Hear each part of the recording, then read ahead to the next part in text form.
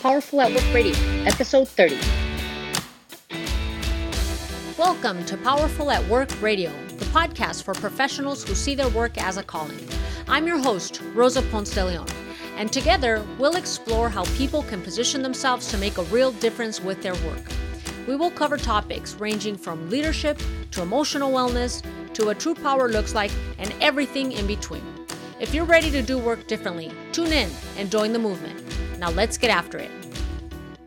Tracy Lamoureux is a high-profile international award-winning publicist and founder and managing director of Lamoureux Media.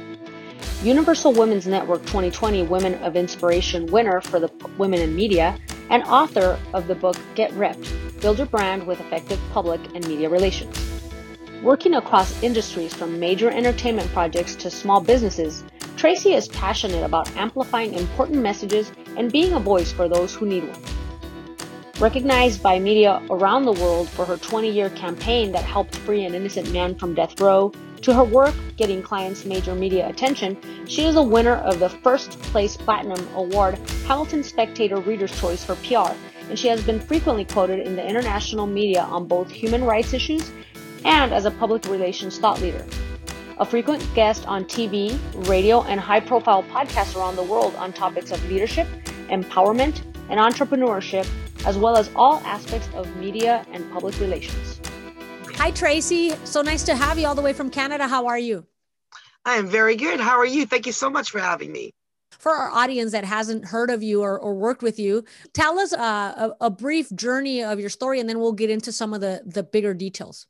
So yeah, my story is definitely a strange trajectory to public relations. So in my bio, like it says in the first line, international award-winning publicist, and I do work across industries with celebrities and with, entrepreneurs and all that stuff. But that is never something that I planned. And if I had, I probably wouldn't have been so successful at it. It literally came as a result of trying to help somebody, which I ended up being successful. And when you're in your 20s and you think you can change the world, sometimes you can. Yeah. And it's beautiful in your 20s when you don't know any different and you just persevere.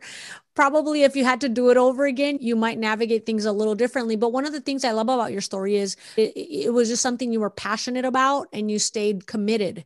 And so I think a lot of young people right now look at the world and what it's offering and a lot of the changes and might be confused. And that's not really the main audience for this podcast. But I think all of us can connect to the fact that we all have a role. Yeah. And you knew your role at that age. Can you talk to us a little bit about that journey? Because like you said, you didn't plan this. So Yeah. I mean, I guess I was empowered. When I tell the story of what we did, it always sounds epic and heroic. And people are like, wow. But then it's hard not to, but then I always bring it back and say, everybody would do this if they knew they could. It would help free an innocent man from death row. And there's not many people that if you told them they could do that they had the power to do that, and they believed it, they would say, nah, I'm too busy. I'm just going to watch the Netflix. 99% of people would do something about it.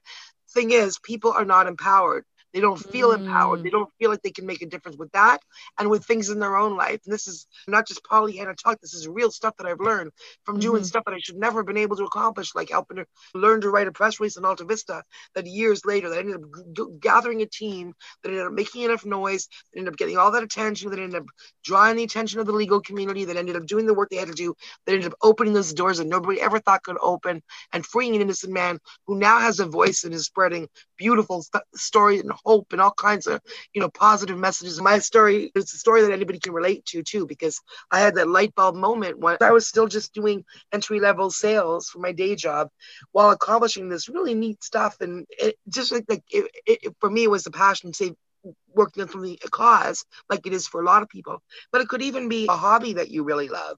People don't look at the skills and the things that they've developed over here that maybe could end up creating a life that they actually love instead of hating their 9-to-5 every day here. Oh, totally. I couldn't agree with you more, because the thing is, everybody has some type of value to offer. And even if you might have a mundane job right now, you have to believe that everything's going to work out. And for you, one of the biggest factors to your story is how many connections and people jumped on board and you created this movement. To this day, have been able to even become a PR specialist. Yeah. So can you speak a little bit to how those connections happened? Like, how did you develop all that? Well, you touched on something really important there, and I think this is true of everybody. I read recently 2 years ago or something, because I read a lot in Psychology Today, and they were saying that really the number one skill in life, to succeed in life, beyond being good at math, beyond anything else, is being able to communicate well. And that's the same thing as if you can't communicate well, you can't build those connections, right? So I've always worked from a place of authenticity and genuineness. I don't care if you talk to me in a business perspective or from an activist perspective, or you and I are talking, or I'm talking to a police officer down the street, anybody's going to get the same perspective. This is who I am. The red-haired girl has a lot of opinions, and you'll see, you know what I mean? And so I think, especially in today's world, you can't really be fake and phony. You can't fake it. There's too many forums. There's too many opportunities to mess up. If you're pretending to be something that you're not going to have it all right. You're going to say something wrong. People who really are, you're going to be caught out. So don't do that. Even in business, I'm sure there are people that I never heard from maybe who chose not to hire me because they look up and say, oh, red hair girl, I don't know. I was thinking about someone more serious looking, but that's fine. That means I'm not their publicist, right? Yeah. I never heard from them. That's fine. But who I do hear from all the time, steady line of customers, are the ones that do resonate with me when they hear me. So your vibe does attract your tribe in real life, in business. And again, you're better off just being yourself. Don't be arrogant about your accomplishments. People talk about the difference between success and arrogance. Be happy about, praise yourself, happy to put yourself up. That's not being arrogant. Women often think that's being arrogant. Be, out there. What's arrogant is thinking you're better than other people. That's arrogance. Thinking that your accomplishments makes you intrinsically better, then you're being arrogant, because it doesn't. You're no better than anybody you meet. You've had different circumstances in life. You went down a different path. And like I always say, I work with people who, not just the celebrities, but regular people, from the real estate agents, and they all have amazing stories and they have a lot to say. And every single person, I don't care if you clean toilets for a living at the hotel, you have a story. I could get you quoted in the media because you have a story. You have an interesting story. You know things that we don't know as well, because there's things around that job. You know a lot. Right. So every single person, like you said, has value. And I'm often called a power woman, and you probably are too. We all really have a power, whether you have done stuff or accomplishments in life that you're proud of, or whether you think, oh no, they're not talking about me. Every woman, if someone's counting on you, if you made it through the day, if you were going to jump off a bridge, but then you didn't, and you got through to today, all the stuff that you know what I mean? All those people are having hard times right now. People are overwhelmed. So for all that stuff, whatever you got through, and some people have had it really rough, you didn't get through all that. To stop here today, to fail, to jump off a bridge, you made it. You made it. Good job. You're a power woman. Do it again. Yeah. No, you don't know what's going to happen next. I like that you're putting up this perspective, and I see a real opportunity here. Hopefully we can have a decent conversation, because I think in probably some issues we've been on opposite sides of the fence just based on our life. That's I talk about that a lot when people say, what's the best way to communicate? Listen first, because a lot of times what you're thinking the other person is thinking, they're really not.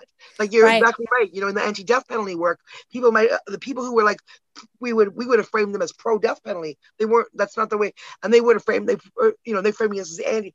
But there's so many more levels to that. Right. One time I ended up at a demo where we were upset that they were killing a guy, and he was a guilty guy, and other people were in Texas protesting. They were mad at. They were all yelling at each other anyway. And I suddenly said, "Hold on a second. What did you just say?"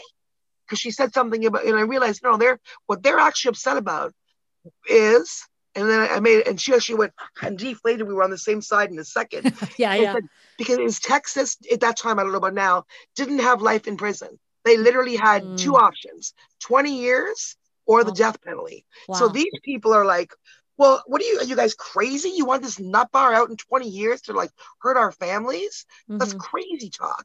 But we're just like, no. If you only had life in prison. So then when I said, hold on, actually, we'd be on the same side if these idiots just had life in prison, right? And she's like, yeah. And I'm like, so there you go. You could stop yelling about killing them. I could stop defending these idiots. We're on the same side.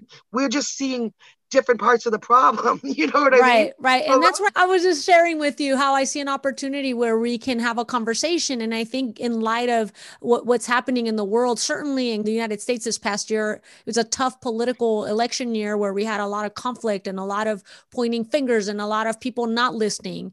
And I think that sometimes we make assumptions, and Certainly for me, my perspective of activists this past year was rough because there was a lot of finger pointing in the direction of law enforcement and a lot of calling us names and just a lot of hatred.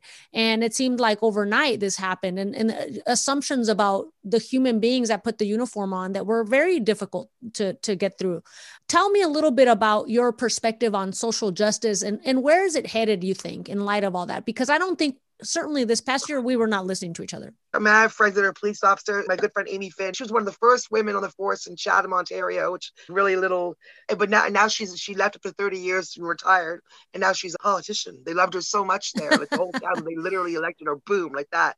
That's cool. Where things are going, I think that's such a difficult question right now. Even just if you talk about the racial question in America right now, I see it going like this more than like this. And the more I have conversations with, because people are scared. Like when I talk to, some of my friends in the Black community, like 50-year-old women, professional women who's expressing to me, in the South there, that she's literally afraid.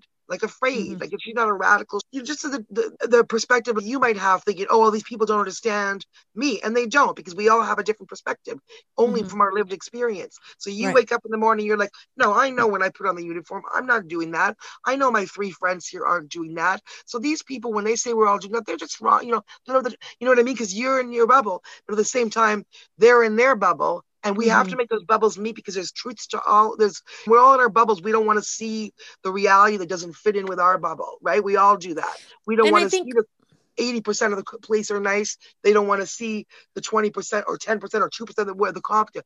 We have to really be like, and it's really hard not to do that, because we're naturally, as humans, we know our bubble and we know our people and we trust our people, And so when somebody is saying something that doesn't compute with what we see, we tend to discount all of it. So we need to really, again, everybody has to listen. But where it's going to go, I don't know. Right now, it's going to be so crazy polarized. Not even so much.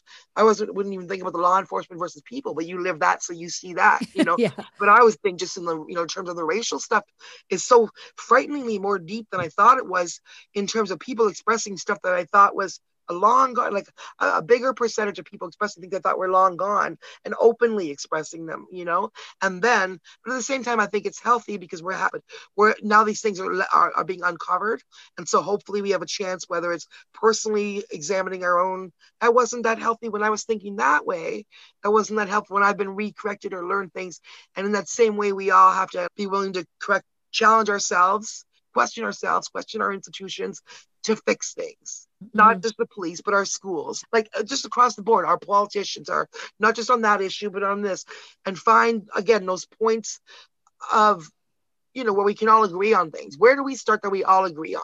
And then go out from there, instead of starting on these points where we don't agree and we're screaming, right? Yeah, I think that common ground is definitely important. And I think there's more common ground, far more common ground than we're being made to believe right now. And I think the difficult part when you talk about how everyone's in their bubble, I feel like, because for me, it was very hard not to contract when you're being attacked and right, of course. It's hard not to contract. I want to have a normal conversation with you, but this isn't a normal conversation. This is I'm being attacked, right? And I think vice versa. Black community brought up the same thing when we started to read, and there were some really good pieces by police actually that expressed what you're talking about now. I don't remember their name, but there was a woman police officer and the wife of another officer that expressed that shock and that feeling like, what the hell? Like, this is not what I put on the uniform for, and now I'm being attacked. And then some people responded, activists, I guess not even activists, I mean people from the Black community that were reading it and responding. And some people said, this was really heartbreaking to read, but at the same time, I actually saw analogies in that to how we feel, how we're viewed, how I'm afraid of how my son is viewed when he goes out by police or by whatever. So maybe instead of the natural thing is to get mad at each other, but maybe we can all step back from this year and be like, that did not feel good. And I don't want to do that either. And I don't want that to happen either. And what can we do again to remember that we're all human? Right. Beings, and I think there's definitely a lot of healing that needs to happen. And the way that we have to do this is to talk about where we're at, because I actually started my career in the Black neighborhoods in South Central and in East LA and bounced around in some of those areas. But those communities were definitely part of where I started. And I remember being really surprised, because I grew up in a neighborhood very similar, not in LA County, but very similar, where we had a very diverse community.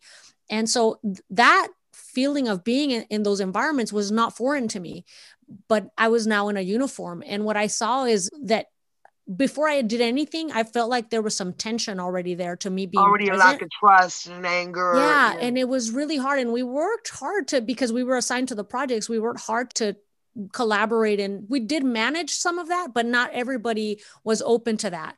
And so that trust issue, even when you have decent people trying to connect with you that are in the uniform, and you already have that resistance, it's hard to get through that. And how do you cut through that fear, even when I've done nothing to show you that I'm a threat? Just because I'm in the uniform, you feel that way. Is there still a community? And I don't know enough about policing either in America or in Canada to know, but I think part of the reason people are, you know what I mean, long histories of distrust and everything. So the types of policing does include community policing. There's a lot on that. But that's exactly what we were doing, and where the resistance was in place. Where the resistance was in place, how do you get someone to understand that you're not a threat when it's so ingrained in that person? And in a lot of types, it was generational. You had 5-year-olds. I was flipped off by 5-year-olds. I was called F-bombs. I was like, this is a 5-year-old. And so, yes, of course, that 5-year-old's going to grow up and be afraid of the police because he learned that somewhere, right? More seeing each other as humans, right? Like all of people, just people, like, you know, we have to, you know, break down the barriers of celebrity or police or this person or that person, you know, really. And I often say, I've been in the halls of power. I've known politicians, and I've literally visited death row, and I've been, and everybody in between, celebrities and doctors and lawyers. If you were to take all those people and put them in each other's clothes and put them in a room and try to make people guess which of these 100 people is which, I bet you anything you're not going to know. So that's a good experiment right there. Right. In the end, we're all humans. And even the worst person is better. You know, we said in the death penalty work, people are, you know, everybody's more than the worst thing they've ever done. Well, we're also less than the best thing we've ever done. Definitely the healing needs to be deeper, for sure. We can't just stay on the surface. And I like what you're saying about we're all human and we're all the same. And I really hope that that's where the social justice is headed. That would be the healthy thing. It seems like from the politics to the socials, to the social issues, to the political, that the people are more rewarded now for being in dispute with the opposition instead of they are for saying, hey, why don't we talk there? They're like the celebrities or whatever you want to call them, the influencers on both sides are the ones that are like, rah, rah, rah. Not the one. If you're like, hey, you know what, I think we should have a conversation. They're the ones that get the tweets or retweets or the like. So we have this culture now, whether it's the internet or the people, where everybody has to really ease up on the rage, maybe back down from whatever their good position is, even if their position is awesome, like we all think our position is, you know, or we wouldn't be holding on to it. Every one of us respected the other person, even the ones that you think are nuts and crazy. And that, you know, even the people that I think are whacked out, you know, even the people who are, in fact, like, for example, completely opposed to me, like those people, those small percentage who are racist or even consciously, those people, even then, I may be, you know, if I don't figure out why, like address the actual reason, there's fear there, there's something there, there's something, you know, we can't get through it by just yelling at them. And we keep on yelling and we keep on yelling, and I'm just as mad as the next guy and they're mad at, you know, we're all mad, but you know what, we're not getting anywhere. We definitely need to change the way we do it. And like I said, I appreciate that you have an outsider's perspective. And I think in some ways, the media is not portraying some of the good stuff that is happening. So hopefully enough people are exposed to the proper way to have a conversation and to see each other's point of view, that we can heal and be a better community. So if we have to all be that example, right? We have to all be like, take a deep breath. Yeah. All right. It's going to be okay. We don't need to burn buildings and go have violence. Yeah. But so to kind of start to taper back or close down, you know, one of the things I'm hearing from you is that you have to stay true to yourself, that if you stay committed to this passion that you have, something good will come of it. And for you, some of the biggest things was the relationships that you developed and the assuredness that not everybody's a connection for you, but there's enough people out there who will band with you to make something beautiful happen. I really appreciate and everybody has that power. Just believe in yourself and literally do it. Like, it starts here. I always say, you know, build up your confidence, and you can build up your dream, whether it's a business or whatever it is. And then hopefully go out in the world and do something good and help other people with it as well, whatever that might be, you know? Well, thank you for helping us with that perspective, because I think many people might be frustrated in a dead end job, or even if they're not, they're just not playing big. They're not playing big. They're not going for it. And you give us hope that any person can go big. You do too with the power at work. You know, yeah, like, let's get empower each powerful other. at work. So see, turns out like it usually does, we have more in common than we probably have not in common, which I honestly find with 90% of the time, whatever people disagree on, look at the other things. Stop talking about what you disagree about for a minute and open up the other things, and you're going to be like, oh, me too. Yes, absolutely. Thank you so much for bringing that perspective and for being so willing to have a little bit of, it didn't end up being a difficult conversation. We can never learn. It's worthless if we only speak to people who agree with us all the time, right? Then we're not doing anything. And we also never ever learn if we don't listen to people with other life experiences and perspectives. You're obviously a trailblazer too. In a man's world, you know, women are still fighting their way in most industries, let alone in like the army. We're making it happen though. Yeah, of course we are. Power women, right? Thank you so much, Tracy. Where can people connect with you if they want to reach out? At lamourie.media.com, which is LAMOURIE media.com, or on Instagram, Tracy Lamourie PR Media. They can look at me and all my clients. We'll include the links for sure in the comments. Or LamouriePR@gmail.com. Awesome. Thank you so much, Tracy. I really appreciate your time. Thank you. I appreciate it a lot. Thanks for listening to Powerful at Work Radio. If you subscribe now, you're going to hear weekly teachings to shift your perspective on how to thrive in the workplace and stories from experts and career professionals who are daring to do work differently. And we want to invite you to the conversation. Please subscribe to this podcast.